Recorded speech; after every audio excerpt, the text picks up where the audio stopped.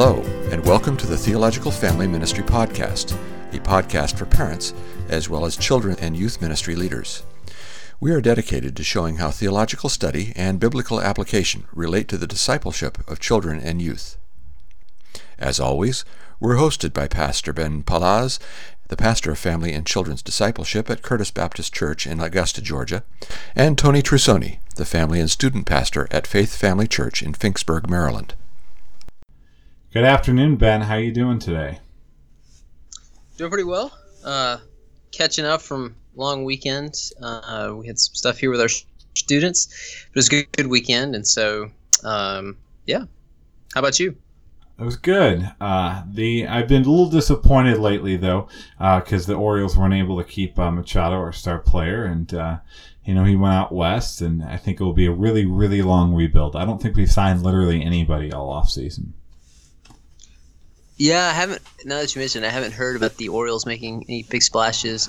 Paying Bryce Harper $500,000 or something like that. So, yeah, it's it's been interesting that the amount of money, the guaranteed money those guys can pull in, and they can hit below the Mendoza line towards the end of that contract and still be raking it in.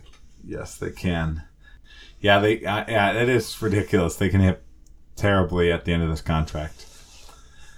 What do you think of that? Yeah, they probably will. Yeah, they will. What do you think of the Bryce Harper deal, though? Do you think that's a little too long?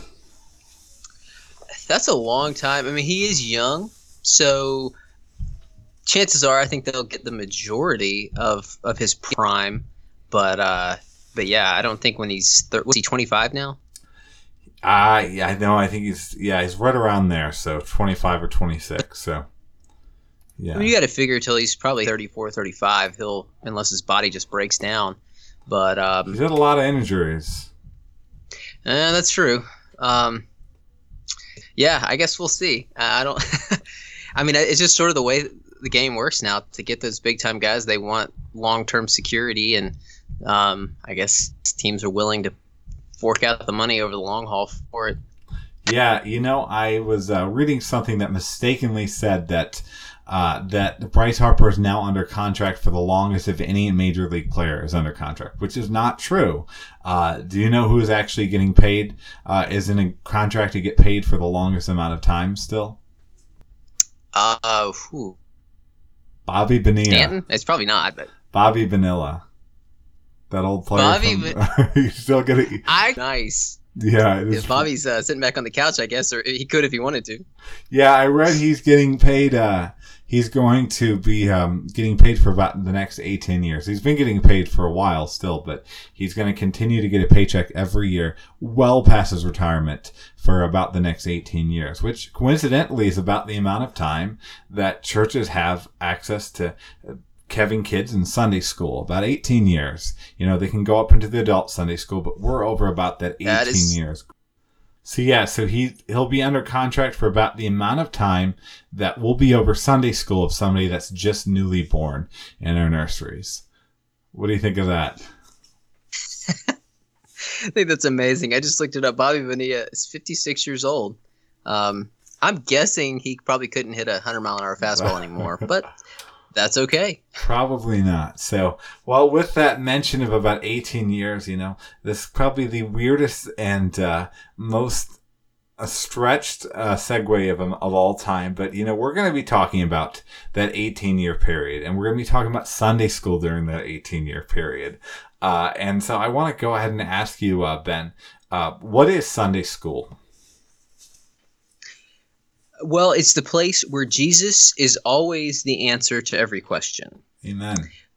I mean, that. But more seriously, it is Jesus is the answer. But basically, it's just a ministry of Christian education and instruction. I mean, it can take on different forms, but it's often done before a service, after service. But it's in some ways, considering the history of the church, we'll get into that in a minute, it's kind of new. I mean, towards the end of, it's about as old as America, so. Yeah. But America didn't invent it. No, we did not. So, Yeah, I want to be clear to listeners, because the term Sunday school has a lot of different definitions and different kind of churches. So there are some churches that that only have 1 hour that they meet on Sunday. And during the worship service, they have alternatives for kids that they call Sunday school. But that's not historically what Sunday school was. Instead, we're talking about what historically was Sunday school and has been Sunday school, at least in Baptistic circle, which is a more specific study that's given based upon sometimes demographics, based on age, sometimes based upon a topic that is done in an additional hour, in a second hour. That's why we're calling the podcast Sunday Second Hour. And so we're talking kind of around that now rather than around a worship service alternative. But I want to ask, did you go to Sunday school as a child or as a youth? Yes, I did. Starting around 5 or 6, most weeks I was in Sunday school. Now my parents were divorced, and so it's every other weekend kind of thing. One set of my parents did not regularly go to church, so those weekends I was not. But yeah, I mean, I spent a lot of time in Sunday school, had some good teachers. I learned when I was in about 4th grade, because we also had the chance to give an offering in our Sunday school class. And I learned that you should not make change in the offering cash bag. That was something that would be in poor taste. And so I was rebuked by my Sunday school teacher. So how about you? Okay. Yeah. So for me, as a kid, I think I went once. I've been told that I went once with my aunt and uncle. One time when my parents were out of town, I was staying with them. And I'm sure I was a ruckus, to say the least, in that Sunday school class. And as a youth, so I did not go to Sunday school. I was involved in the church as a teenager. About 16, 17, 18, I was a Christian. And it's embarrassing to admit it, but I didn't know that our church had Sunday school. I didn't know that Sunday school was a thing at the church until after I graduated high school. And then I was, I could have come to church early every Sunday. But I just didn't know. So I'm sure I could have checked. I mean, websites were in their early forms back then, but I could have checked a website or could have found some more information, but I just didn't know to ask. So I first went to a Sunday school. The first time I really went to Sunday school was in college. I first started kind of experience it through a church that both you and I went to, Grace Baptist Church, really for a shorter time through Christian Missionary Alliance Church, but most of my first experience with Sunday school was at Grace Baptist Church in Toccoa, Georgia. Okay, cool. So later to the game, but yep, it's technically east of Nolly, Georgia, by the way. That's right. It's on the edge there. It is. So I want to ask, we are so big into equipping parents and the role that the parent has in discipling their children and youth. Do you think that we're anti-Sunday school, Ben? Hey, man, it's not in the Bible. Just burn it. Amen. Burn it at the stake. No, not at all. I mean, I wish that more of the kids at our church came to Sunday school. Yeah, I agree with you. I love Sunday school. I think it's one of the most effective things that a church can do in the discipleship of young people and even adults, in addition to the service. I think we can see success of many people that have grown up in Sunday school, have been so deeply rounded and had growth through Christ in Sunday school. But I do hate abuses of it. I will say that I hate the ways in which Sunday school can be moralism sometimes, how Sunday school can sometimes seek to usurp the worship service as the most important hour of discipleship on Sunday for children and youth. But I do love Sunday school. So. Oh, yeah, definitely. And I mean, I would echo the things you said about some of the ways that Sunday school has been used in not so good ways. And yeah. Now, is Sunday school as important as the worship service for minors or adults? No, I don't think so. I mean, I will say, well, no, I don't. It's not just I don't think so. No. For tiny kids, it is hard to know what they're soaking in, what they're perceiving, how they're being shaped by it all. And part of that's because their ability to express it to you is not fully developed. In those cases, they may benefit more from interaction, instruction on their level. But at the same time, their parents need the worship service, and that trickle down effect that it has in the parents' life, and then bringing it into their lives, their children. You can't fully measure that, and so I don't think it's a bad thing at all. I think it's a good thing for even small children to be in the worship service. Now, I mean, I've got a son who's almost 2. He's not going to get a whole lot out of it. Now, he may say, "Oh, they do this every week," but I mean, he's not absorbing the message quite yet. So I don't think you want to make Sunday school a substitute for the gathering of the whole church. Yeah, I think we can do both. And I think definitively it's not as important. I will say we've talked about pragmatism and about consumerism recently. And the pragmatist within me says, yeah, clearly Sunday school is more important than the worship service. And I think that's where most people come to that perspective, which many people do. I've known Sunday school teachers, I've known church leaders that have this perspective. But I think that if we say that Sunday school is more important than the worship service, even for minors, we effectively act as if we know better than the Bible's plan for our worship. And God knew humanity. God knew what we best needed, and God prescribed the worship service in the way that he just simply didn't for Sunday school. And I don't think he's accidental in that.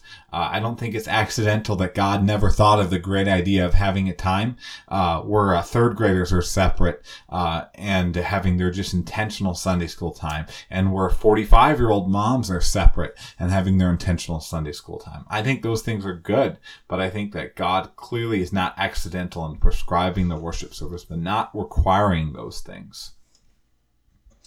Yeah. And so we have to be so careful that when we act like we know better than what's God's plan. But where did Sunday school come from? Well, it was an opportunity to teach people to read using the Bible. I mean, it was a form of literacy training and stuff for working class families. It started in England in the 1780s, from what I've seen. And pretty quickly it spread to the U.S. And in less than 100 years, it had become almost a standard thing in many churches and for most kids. Working class people even their children were working long hours, and the school was not really much of an option. And so there was a chance for them to have some training to learn to read and things like that. And they could use the Bible for it. And so it was a good evangelistic opportunity. Yeah, I think you're spot on in that. Some details I found out when I was doing a lot of study, actually a while ago, and then kind of researching it. So you're right, 1780s. In fact, most sources say William King might have been the first one to start a Sunday school around 1780. But this was so immensely successful that by 1785, there were, according to some studies in England, there were 250,000 people in Sunday school within 5 years of it coming about. Isn't that crazy?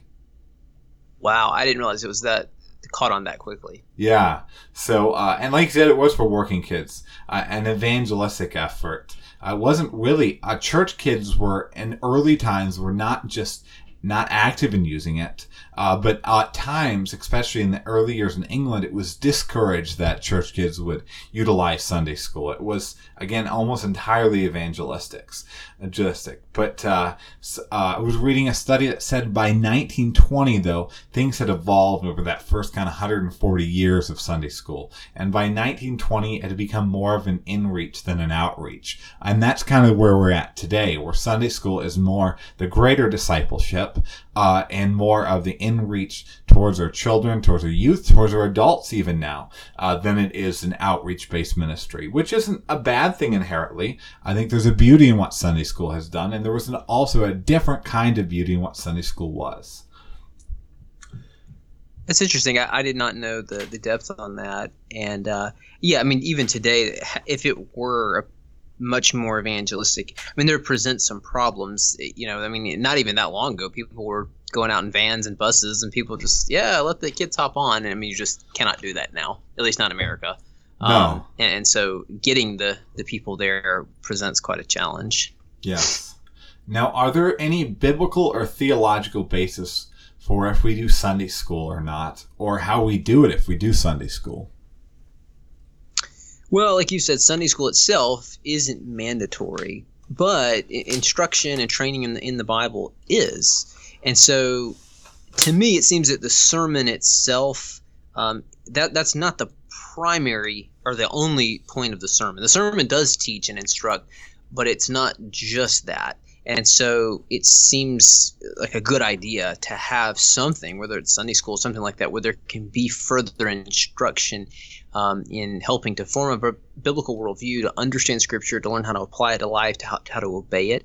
And so I think there are some elements there that make it a really good idea. And I mean, the church before Sunday school, as we know it, existed. I mean, there were ways the church catechized and instructed people, and so I mean they passed down the faith for 1,700 plus years before we had what we call Sunday school. Yeah. And so as far as the how, I mean, I think there's certainly things that you'd want to or even should cover. That's a matter of wisdom on exactly how you do it, or the kind of curriculum or the format or these kinds of things. So I think that's not all cut and dry, but yeah, that's some great perspective. So I think one theology in that basis for Sunday school in some ways, even though it's, again, not prescribed in the Bible, I think a right theology of the Holy Spirit understands that he uses the study of the Word of God to change us. And also that speaking the Bible into each other's lives changes us as well.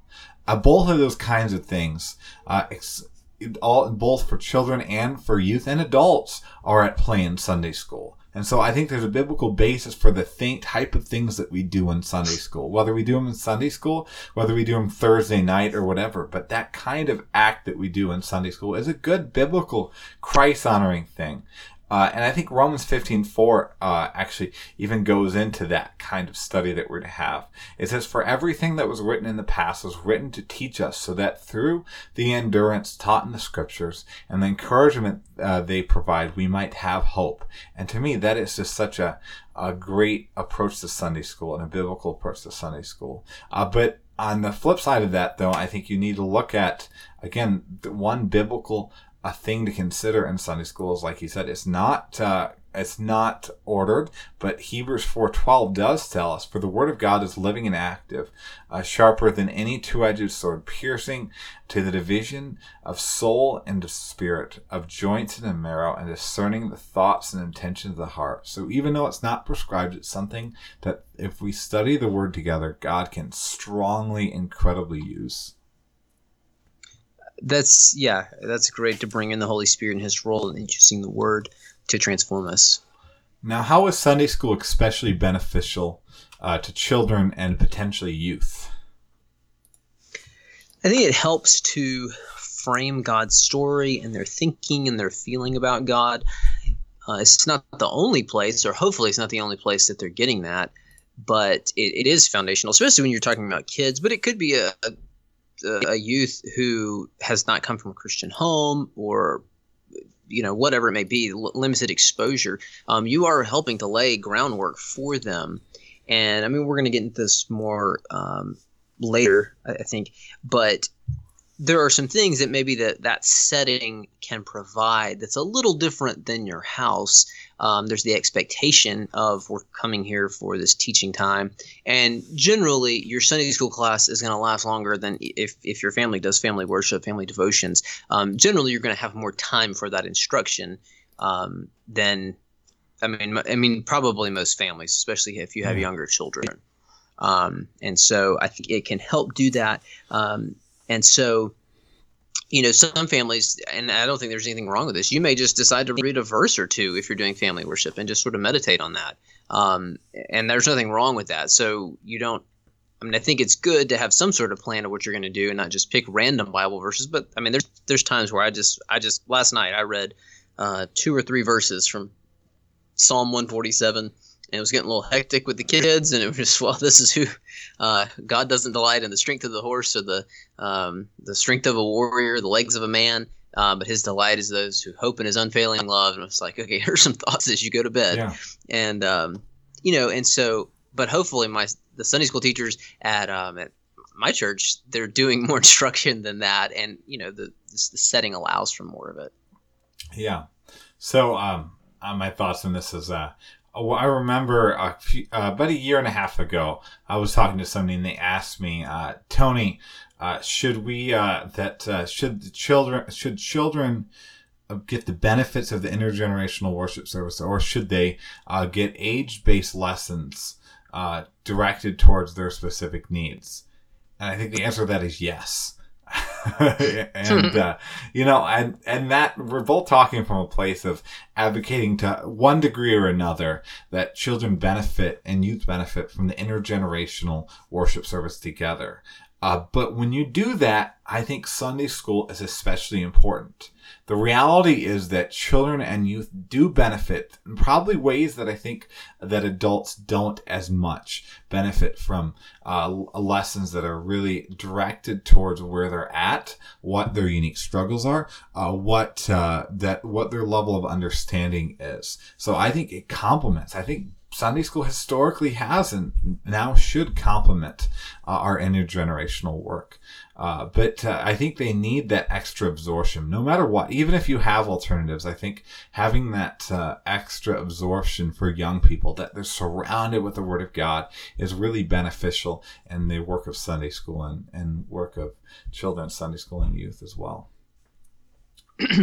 So what kind of problems do you have to navigate with a Sunday school model, though?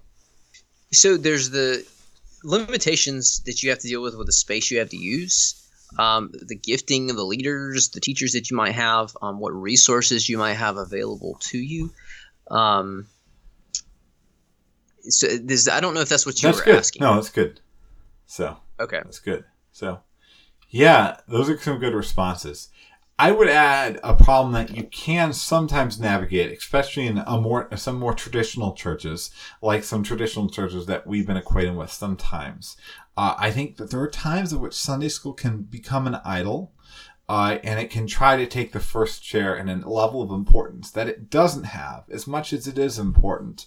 We must understand the priority Scripture gives of things. But also, as you mentioned, it takes so much space. It takes so much staff. I mean, even for our church, we actually have to have, in addition to our building, we have 2 houses that we own so that we can have Sunday school, because it would be almost impossible with our building to do it otherwise. But I think you also need to be intentional with these large amounts of teachers. It's so easy to just get a large amount, get anybody who's willing, because we got to staff all this crazy Sunday school. But we need to be intentional, and it's a problem that you have to navigate. And how do you find and make sure that the teachers that you have are biblically qualified, have a knowledge of the Word, and a growing and active faith? Yeah, I mean, that can be and that's from children on up to adults. You don't necessarily just want to put a warm body in there. Sometimes though, you feel the pressure though. Well, we need somebody to do this. I was actually talking to a guest speaker that came to our church this weekend about their church, and he said, they were dealing with some of those things with some older adult classes where they had been together for literally 40 years. And I mean, they had their own Sunday school class president and piano player and things like that. And, he said it had kind of become like a little church. And, I've seen that kind of scenario play out before, and maybe more attachment to that than the worship service where the whole church is gathered. So, yeah. Why do you think so many parents skip Sunday school for their whole families? Because they missed last week. What I mean by that is that just the habit forming effect. If you've gotten in the habit of it, and it's just, it's a little easier the next time. I don't think that's the only thing at play, but I think that can become, it's just, we're getting used to sleeping in a little bit later or doing whatever. And I do think that's a big part of it. I'm not going to try to give proportions. I think some people, as part of that, or maybe even just distinct from it, may undervalue the opportunity for biblical instruction for themselves and for their kids. I mean, maybe just like, it's just Bible stories. They probably heard of those before, or thinking for themselves, I'm really tired. What am I really going to get by studying Matthew this morning, or whatever it may be that they're supposed to be going through in the group that they're part of. I mean, I think there can be a lot of things at play, but I think those rise to the surface for me. Yeah. So I would agree with that. I think you really hit the nail on the head, especially on, I think, how tired it can be. And, and I do have some sympathy for those, with young kids getting to Sunday school. It's hard, but I think one way that we can look at it is, I think sometimes parents do miss it because they fail to plan their weekend around it. And I know of some Christian families that might decide to allow Saturday to be the latest bedtime of the week in a way that's really prohibitive of possibly getting to church on time for Sunday school, instead of planning that you really want to dive into the Word together as a family. But I mean, I do get it, though. I get the exhausting nature of having especially young kids and getting them to church a little bit early, but I think it's worth it. Yeah, I do too. And my poor wife, she's, for a while she was getting 3 ready because I was having to get here a good bit earlier. And for a while we had 2 services when I first came here. And so, I mean, she was not going to come for 2 services. And so we only had 2 at that point. Then after our 3rd was born, then I started taking 1 child, and then we got to where I brought both my older kids. They could come and sort of help me. Sometimes they helped, sometimes they hindered, but they've gotten where I can sort of send them on missions around the church, while I'm getting ready. And I think that's really fun. But there's for those moms out there, their husbands are in ministry or something, or their husbands gets there early. That's hard. We're in the spiritual work, getting those kids ready. And so I applaud them. Yes. Our wives are saints for that work. So. But, Indeed. Is it a sin then to miss Sunday school? People should repent in dust and ashes. No, I mean, you can't put that burden on somebody's conscience. I mean, Sunday school's not in the Bible. Yep.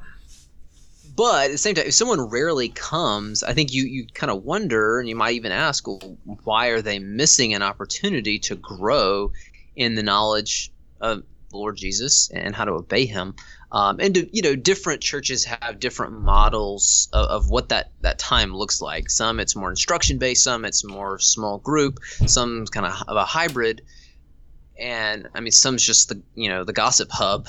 But that one aside, I think that it is just, you go, well, why aren't you taking advantage of that? And there could be some legitimate reasons. I think often it's probably not the most legitimate reasons for why people are not taking advantage of that time. Yeah. What do you think? Yeah, I would agree with you. It's definitely not sin. And if we were to say that it's sin, if we even, I think, come close to saying that it's sin, we are guilty of the error of the Pharisees, which was to create new laws that God has never made and holding as a burden over others, kind of like you described. But I think that there are many other effective ways to do the same kind of thing of diving deeper. The principle of Sunday school is what we really want to focus on rather than the concept of Sunday school in and of itself. I think Sunday school is a great way to do that principle of studying deeper, especially in an age-related way. But, if your family gets it some other way, praise the Lord for that. I don't think we should guilt people that are being diligent and involving their children, involving their youth in ways that they can dive deeper and even connect to the church that don't involve getting up really early on Sunday mornings while they're being faithful for the worship service. So I think just saying that you should go doesn't mean it's sin to not go. But with that said, does it matter at all if you just sleep in and go to church and go to church alone? Well, I mean, I kind of hit on that before. I think there is a lot to be gained by coming for that time. Now, every church I've ever been a part of had Sunday school as the time before the worship service. Now, in some churches, they have multiple services or whatever, but it may be after the worship service. But I think it is worth that extra effort. So I think it raises the question, well, what is it that you're doing? How else are you trying to get the word in for yourself, for your children, and to grow in that and serve, these different kinds of things. So I don't think it's irrelevant. Yeah. No, I think that your answer really covered it. Should we allow just anybody who likes kids to teach children at youth Sunday school? After all, we need a whole lot of people to man this kind of thing. Yeah, I think, and this is we've talked to him before, but Brian Dembowicz, I don't know exactly how you pronounce his name. There's a lot of a lot of consonants in that name, but he wrote a book called Gospel Centered Kids Ministry. It's actually sitting on my desk right here. But he talked about those who work with kids, and I think it definitely extends to students as well, the youth, that they ought to be among the best theologians in the church. Because if you can explain the truths of the Bible to a child or to a student, you understand it well. And so we want people who have a really good grasp on those things. They understand it so well that they can explain it in plain terms to people who are younger in their development. And so we were talking about in our staff meeting earlier. So I heard someone say, or it was relayed to me that someone in our church said, "Oh, well, if you want to start teaching, teach kids because if you mess up, well, they won't know." And there's some truth to that. I mean, if you make a blunder or you just don't prepare that well, or I don't know. I'm not talking about teaching heresy, but if you say some things, they're not going to be as aware. But there's the danger there, and so I don't want to just trot anyone out there.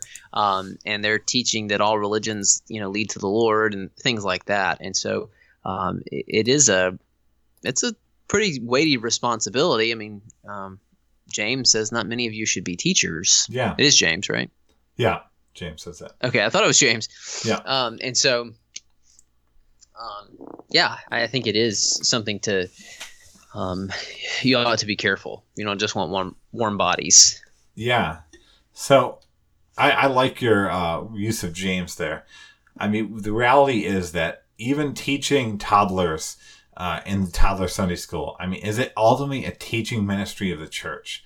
And the Bible is very clear that those who are in charge of teaching should have a healthy theology, should have a grip on the Bible. That doesn't mean that we're going to expect the same things from somebody who teaches a third grade Sunday school that we're going to expect of somebody who preaches the Word of God for the worship service, But it does mean that we're going to have some level of expectation. And it also means that we're going to invest in training our leaders into theologians. We're going to invest in equipping them through even things like you mentioned, a great resource and a similar resource that I actually think influenced that book was Show Them Jesus by Jack Klumper Hauer, which I'd like to get in the hands of a great deal of our teachers of Sunday school, and so that that they might be competent and equipped.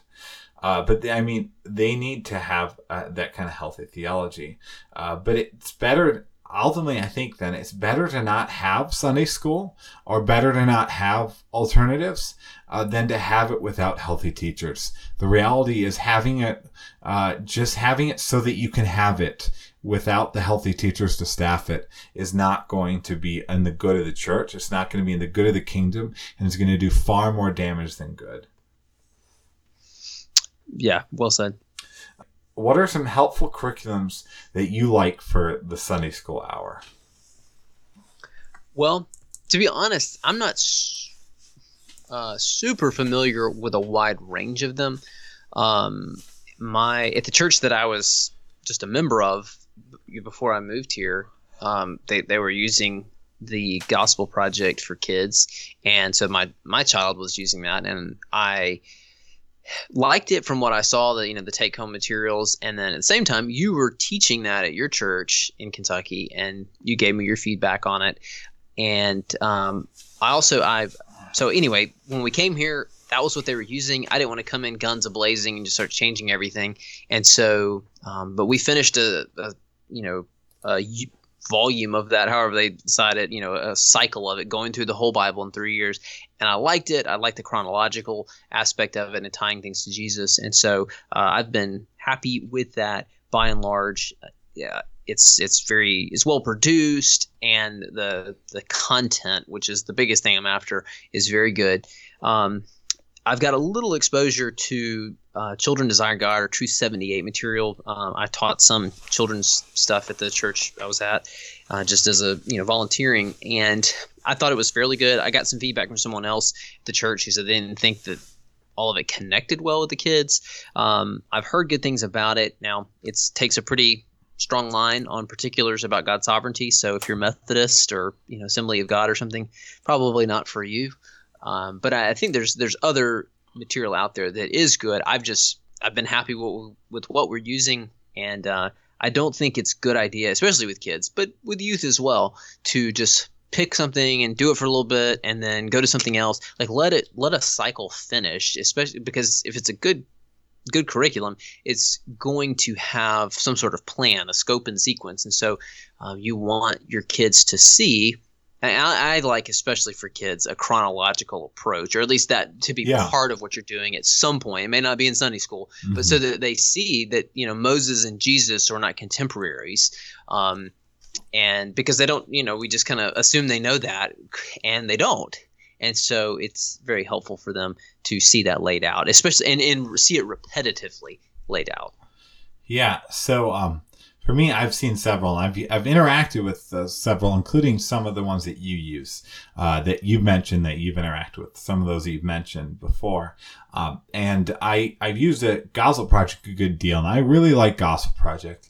And I want to especially say that Gospel Project is really excellent for churches that don't take much of a stance on Calvinism, Arminianism, predestination versus just pure free will. It's intentionally kind of vague on that topic so that those who are kind of in both camps can use it. And I really want to recommend for those situations. I was at a church before that did not take the stance of predestination, and we used that, and it was great for us. Whereas now I'm at a church where we use Truth 78, which is, like you said, formerly Children Desiring God, and that's excellent. I've actually used that at a church I was at before in Kentucky as well, before we switched to Gospel Project.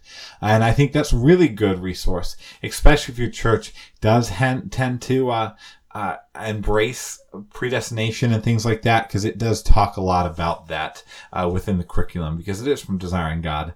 But the last no surprise. Yeah. And the last curriculum I've really been impressed by, but the production values probably aren't as good as the first two with this one, just because it's just a product really of one church in North Carolina, and that's Treasuring Christ, which was made by Providence Baptist Church in Raleigh, North Carolina. I think it's just I think if the production values were there in the way that other ones were, I think this would be, to me, by far the best curriculum that I know of.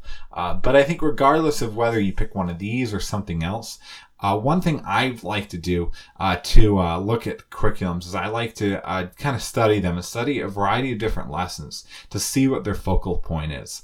So one I like to turn to a lot over and over is the story of David and Goliath. And I like to see how a Sunday school curriculum takes that. If they take it as I can be brave and I can beat the difficult situations in my life, then I think I'm not going to choose that one, because that's not the point of it. Instead, it's to show the greatness of our God. If it takes the story of the Good Samaritan and tells it as a lesson in how you should be a good neighbor, rather than how Christ is the ultimate good neighbor, which is, I think, the point of the passage, I'm not going to pick it. I'm going to pick one that's more God-centered. And I also think, as a general thing, if it mentions the gospel once or twice a year, rather than being enriched with the gospel, rather than seeing the whole Bible as put together as one ultimate story of King Jesus, then I think it's something that you should never even remotely consider. Those are good guidelines. And we've talked about curriculum problems before. And so we just highlighted some ones that were good. There's also ones out there. In our preschool area, there was some material being used, and my children were in that stage when we first arrived here, and so I was getting some of the take-home material, and the story about Jesus feeding the 5,000, and the big takeaway was Jesus helps people. And I thought, wow, you're talking about selling kids short. That really, I thought, even though they're 4 or 5 years old, they can understand there's something special about Jesus. Who do you know that can feed 5,000 people or plus with one kid's lunch? I think they can get that he is more than just someone who helps people. Yeah. And so anyway, when not that long into the game, I changed that and just got them on with what the rest of the children were doing with the Gospel Project. One thing, I liked it because they were getting the same lesson as maybe an older sibling. And I just thought that the material itself was better. Yeah. So that's good. So, and I think there's a lot of benefits. There are some churches that will kind of embrace the mentality of just having one lesson for one grade and an entirely different curriculum for another. I just think that's a mess and not a wise idea to do. Does Sunday school undermine the parents' discipleship of their own kids and youth? And that's actually something I know we're going to talk more about in our next episode. But just in general for today.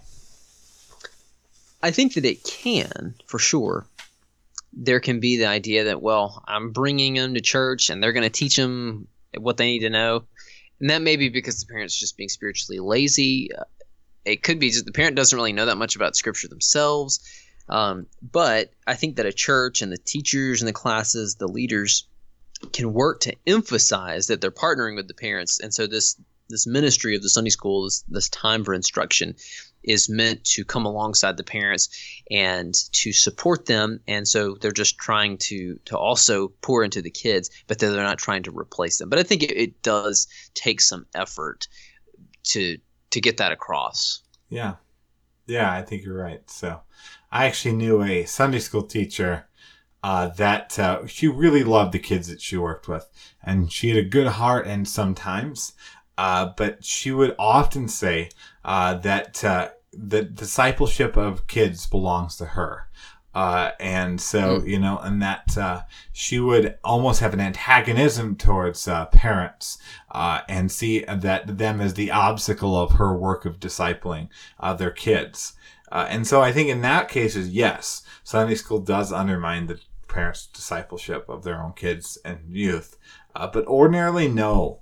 In fact, I think it can bolster it. And one way that it bolsters it is things like, we mentioned with the Gospel Project, it does a lot of work to give these take-home sheets that even come from apps that you can download on your phone, where you can bring in what's taught in Sunday school into the household, into the teaching in the home.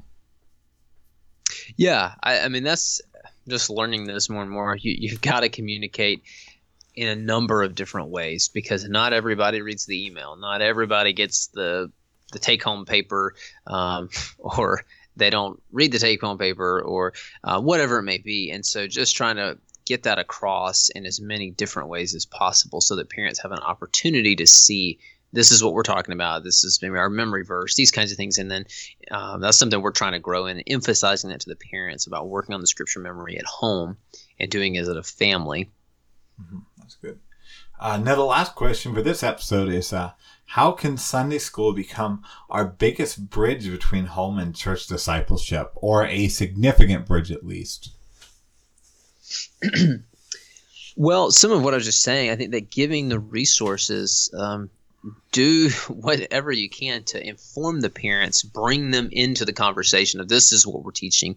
This is even why we're teaching what we're teaching, and to give them those take-home resources, whether it's by email. And that's, we try to, I've kind of gotten away from posting the Sunday school lesson stuff on Facebook. I did it for a while. I don't think it was really that useful, so I just did away with it. But send out an email weekly. And then we do the take-home papers, and we also try to start doing these take-home cards that has like the main points of the lesson. It has a memory verse on the back. And then we're hopefully this week going to be getting a TV that's out in a very prominent area that's going to have slides going through talking about, this is the memory verse we're working on for Sunday school.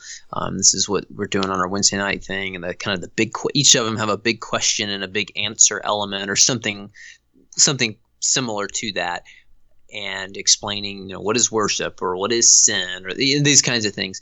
And so that parents are seeing it, grandparents in the church are seeing it, because we have a number of grandparents that are trying to intentionally influence their kids spiritually.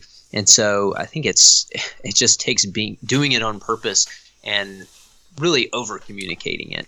Yeah, that's good. I agree with that. So one thing our church does that I think really bridges between Sunday school is the Sunday school, anything from Children's Iron God, highly, highly, highly emphasizes verse memorization, specifically what they call their fighter verses, which are great. But that's meant to not just be a time where you get it done at Sunday school on Wednesday night, but it's meant to be Sunday school and Wednesday night are the time in which you give these kids that work that needs to be done with their parents discipling them at home. And I think, though, that we need to do more and more of this. At the previous position, I'll acknowledge that I did a lot with Sunday school lessons to bring that in, to allow, make sure that parents got information so that they can disciple based upon what was happening in Sunday school. And I don't do as much here right now, but I think that's something I need to improve upon for the ministry of our kids. Yeah. One thing I would add too, and this is to give credit to one of my Sunday school teachers, or one of the Sunday school teachers here at our church. He's not my leader, but his name's Patrick. And when one of his sons, who's now in college, was in second or third grade, his Sunday school teacher, Richard at the time, just made a cold call visit to his house. And this guy, Richard, has his personality. He could do that. Patrick and I would not, but he just showed up, and he said he wanted to know, find out more about Patrick's son. There are things that I should be aware of, things that, about him, just so I can know how to minister to him when he's there with me. And, he was showing an interest in Patrick's son, and it showed Patrick, this, made a big impact, but also it kind of amped up his own spiritual engagement with his children. And he and his wife have done, from everything I've seen, have done a great job trying to disciple their kids. And he and I have had a number of conversations about it. And so he brought it to me recently. He said, hey, why don't we start trying to do that? Like, I would really like to go. He said, now let's schedule these, because I don't, he and I don't have the charisma to just show up at somebody's house. But to schedule those. And so it shows the parents, hey, we're really trying to partner with you in this. How can we best minister your child? Is there ways we can encourage you? And that's one of those. I just thought that was a great idea. So we're trying to schedule those, as we speak. And so I would, if you have an opportunity to do that, I would commend that. Yeah, that's good. So, well, thank you for joining us. I think there's a good discussion. And be sure to get your kids in Sunday school, and go yourself too while you're at it. Or heck, serve while you're at it. That's right, and bring the donuts. Amen. Really good ones. Maybe some of those cronuts. Those cronuts are the best. So. Cronuts, what's that? Mixture of croissants and donuts. So okay. Hopefully for listeners, that will be your blessing to leave this episode with. Go get cronuts. God bless. Amen.